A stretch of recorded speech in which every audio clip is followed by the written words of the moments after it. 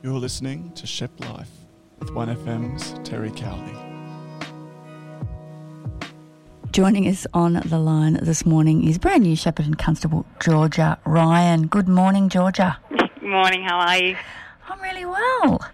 And I had to play Georgia on My Mind by Willie Nelson beforehand because, of course, Georgia was on my mind because I was ringing you up, wasn't I? Yeah, that's it. So it is good to have a different perspective on our police segment this morning. Now, you're not long through your recruiting and training process, is that right? Yeah, that's correct. Yeah, I graduated the start of just before coronavirus really took hold, really. So it's possibly not been the same experience you would have expected, but I hope it has been positive nonetheless. Yes, it very much has been a bit different graduation to the usual, but I guess it's the norm at the moment for us all. Can you tell us a bit about, what drew you to the police and what that recruitment and training process was like? Yeah, so the reason that I become interested in joining the police force in the first place was my auntie actually was a police member here at Shepparton. I would have been in grade 10, went to her graduation and thought, this is pretty cool. And she did some fairly positive stuff within the community and was a pretty good role model to me, and decided that I would like to follow in her footsteps, and so joined the process and was accepted late. I think it was September last year. I started at the academy, and then follow through, get sworn in November, and then a bit of placement through there, and then graduated April, and now I've been at Shepparton ever since. If anyone out there is thinking about becoming a police officer, I'm sure they're interested in what the recruitment process was like. I mean, there's all sorts of stereotypes about that in movies and things of years gone by. Yes. You can, the beep tests and this, that and the other, and having to... a lot of it seemed in the past to focus on your physical fitness, but I think, and even things like height. But I think these days there's a lot more, psychological considerations, isn't there? Yeah, at the beginning you do just a general test and seeing, how you go with written handwriting, essentially like an essay, and then you do some general math questions and just some, if you can use a computer and those sorts of just general overall things. And if you're deemed suitable in that, they do some background checks. Following that, you do an online interview.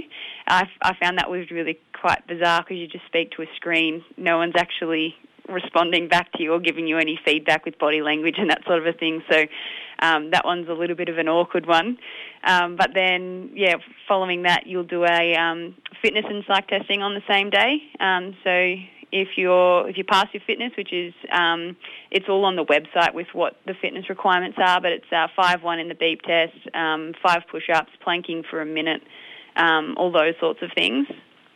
Nothing like climbing the big wall like they show in the movies and stuff, and you don't have to do any outrageous marathon length running.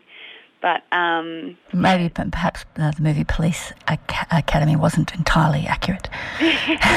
Not quite, no. But so they'll make you do all those sorts of things, and if you're deemed suitable in that, there's a swim in there as well. And then how far did you have to swim? You have to swim 100 metres in 4 minutes.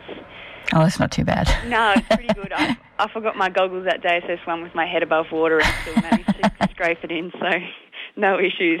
But so then if they deem you suitable in those areas, then they that afternoon you'll sit your psych evaluation, which if you're not crazy when you go in there, you definitely feel it by the time you're done 3 hours of repetitive questions. I guess they're asking the same question different ways to try and trip you up or make sure you are, telling the truth. Yeah, just to see that you're honest in what you're saying, that's the best thing, is not to think about it too much and just answer with how you'd initially don't start thinking too much into it, because then it's not your initial reaction, it's something that you've thought about, and then if you don't think about it the same way when the question's worded differently, you'll come up with a different answer and they'll start asking questions about that. But so if they then think that that's okay, they'll do it's now mandatory, I believe, that you'll do a one-on-one psych interview as well. which they just ask you about your home life and, how who your supports are, how you deal with stresses. And you think it's scary at the start, but once you get in there, I found I just started talking and I was just away I went. I think you've just got to tell the truth, don't you? I mean, what else can you do? Yeah. Well, that's the thing. It's easy to be upfront and honest because then there's nothing that can hold you back, and then you're not going home and rethinking anything you've said because you've been honest with what you've said in the first place. So, but after that, they do they give you a medical booklet and run through all the medical stuff. So, eye tests, ear tests, all of those sorts of just general things. And you can't be colourblind, can you? No, you can't. Bit tricky with traffic lights.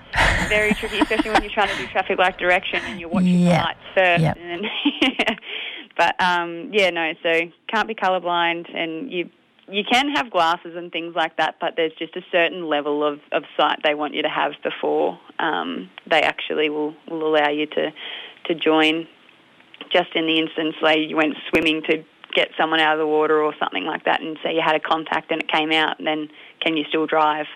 Those sorts of things. But after the medical, then you'll do a panel interview, and then if the panel think you're suitable, then you'll get a start date, and then you're in academy life.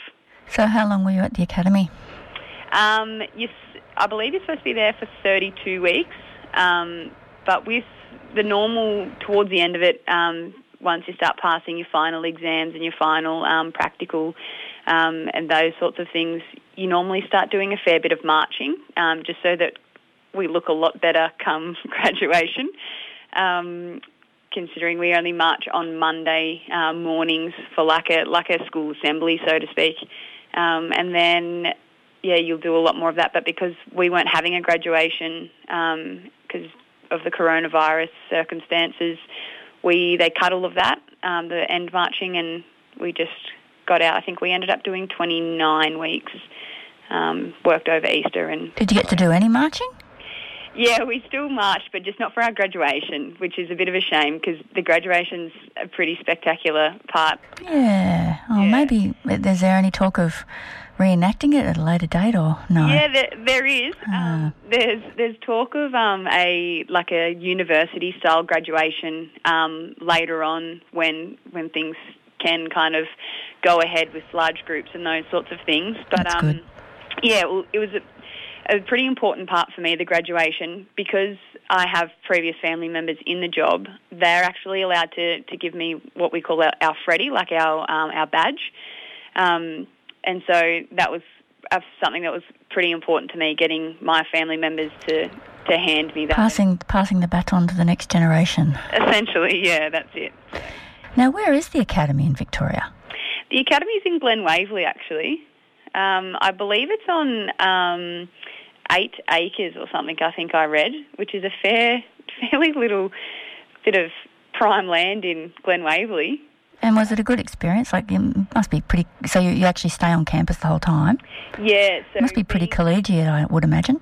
It's an interesting experience, and one that you won't probably... It's hard to portray without actually being there, but being from country location, I didn't have anywhere to stay in the city, so I was what we classed as a live-in, which meant moved in at the start in the main building, which is the original police academy area that you shared a room. So my roommate was actually from Castlemaine.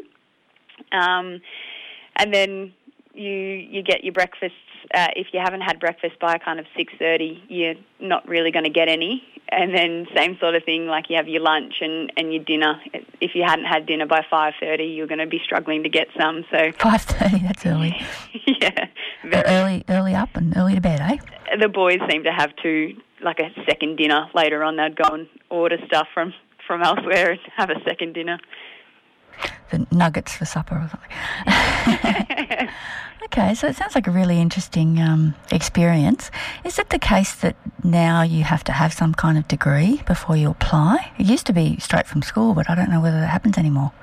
Yeah, not necessarily a degree. They're just chasing a bit of life experience. So obviously when you come straight from school, most 16-year-olds think that they know everything at the moment, but come 18 you think you know a bit more. But they're just wanting you to have a bit of engagement in different things, having a boss, being told what to do, making sure that you've seen some things in your life and you've had some experiences so that you can use them to help you in different situations that you'll be put in later on in the police force. So what did you do after school? After school, I actually went to Melbourne and got a degree in massage, and then I couldn't help myself. I set up my own massage clinic, ran that for 4 years, and then was accepted into the police force, and then away I went with that. So. Okay, so are you called upon to do massages of your colleagues? Not necessarily my colleagues, my family though. Yeah. And I just tell them I don't know any masseuses anymore. I only know police officers. So how old are you now, Georgia? I just turned 25. Okay, so you've been out on the streets, you've been on the beat? Yes, I have. How long have you been doing that for?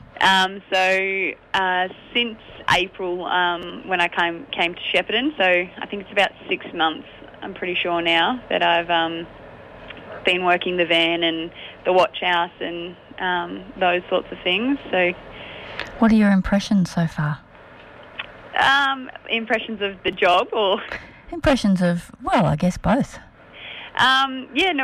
It's definitely an interesting job that you get to see lots of very different things, and it's a weird kind of job to explain. Like, I know it gets explained a lot at the academy as you've got the front row tickets to the greatest show in the world. Wow. That's how they explain it. But you see things that not many other people see, and you experience things that very little people. And not all of them good. No, not all of them good. You do get some really good ones, and that's one thing that I really like to make sure that I follow up on is if I do have a story, like a good story, I make sure I touch base with those people and just check in on them every now and then and see how they're going. It kind of, I don't know, it makes you feel like you've done something really, really helpful for those people that really do appreciate what we do. Well, I think, the traditional idea, or not so much the traditional, it was actually the reality, I think, of policing in the past was very much, booking people and, at the end when the crime had happened. But it is so much more about connecting with the community and trying to prevent crime these days, isn't it? Yeah, that's it. I think community engagement is, we actually have a rostered shift now where we actually go out to the community and have a chat with business owners and just people on the street and try and have that positive influence and that proactive policing. I think that's the most important part. If we turn up to a job where things aren't going very well, or there's some form of domestic and there's children present, I think trying to have that positive influence and that impact on those children, so that when that happens again, they're not afraid to call us to come and help them, instead of them going, oh no, the police will only lock us up if we're doing bad things. Definitely, and as you say, I think that plant that seed young.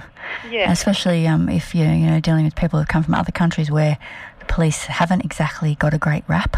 Yeah. And I think even too, sometimes people don't have a great experience because of the circumstances and the different decisions that are made. But I think every time you go to a job, even if they have had prior involvements with police, I still try to have a positive impact on them, so that next time that police attend, they at least go, oh, well, the last police weren't too bad, so we'll talk with these ones. Treat people equally, try not to be too prejudiced, I guess. Yeah, that's it. A bit of a challenge, but sure we all do our best with that. Yes, that's it. Okay, so what's happening for the rest of today? Are you out on the beat or are you in the office? No, not today. I am the watch house keeper today. So what does that mean? It means if you ring the Shepparton Police Station, you'll get me. Okay, so dealing with all comers. Yeah, that's it. Any questions, queries? We get a lot of coronavirus questions at the moment, but yeah. My neighbour's doing this. Is he allowed? If I go to Melbourne... just don't. Yeah, preferably, yeah. But, okay, well, it's been a real pleasure talking to you today, Georgia. So I know that you grew up in Shep, is that right? Yeah, not quite Shepparton, but yeah, not too far away from Shep. Whereabouts? I grew up actually in Strathmerton. Okay, yeah, know it well. Cactus country up there. Cactus country. Strathie Bakery, give my grandparents a bit of a shout out, and probably my mum too. Cafe 3641. Is that at Strathmerton? They're the two cafes at Strathmerton. Hello to everyone up there at Strathie. Now, you said you're from Strathie, but I know that you've played netball for the Shep Bears, and I believe you were going to coach A grade at TAT netball. Yeah. So was assistant coach alongside Tracy Burton at Shep Bears. I've got some siblings that were playing there. My sisters still are, but I was poached by the Tatura Bulldogs to be their A grade coach, and but unfortunately this season we didn't get around to having a season. So yes, I know Glenn Gibson, who put me in touch with you, was having a little bit of a joke about how you're undefeated, because of course you haven't played. But all the best. I'm sure hopefully community sport will be happening again soon, and we will look out for you on the at least the side of the netball court. Yeah, that's it. And we will, I'm sure, see you around about the community on the beat. And all the best for your policing career, Georgia. You certainly put a very good spin on it, and sounds like a pretty encouraging example for any of our young people out there thinking about going into the police force. Yeah, very much. It's a great job, and you get to meet some really great people, which is good. You do obviously get some that aren't as fabulous, but at the end of the day, you always take the good over the bad. Cup half full. I guess we're all people, and we've all had varying experiences to get where we are. That's it. Life isn't always easy, and sometimes when people come into contact with the police, it's not the best day of their life. No, it's normally the worst. But yeah, I'm sure you do great work down there, Georgia. So that's new Shepparton Constable Georgia Ryan. And thanks again for your time, and all the best. Thank you very much, Terry. And that was the weekly police segment on Shepplife 1FM 98.5. Thanks for listening as always.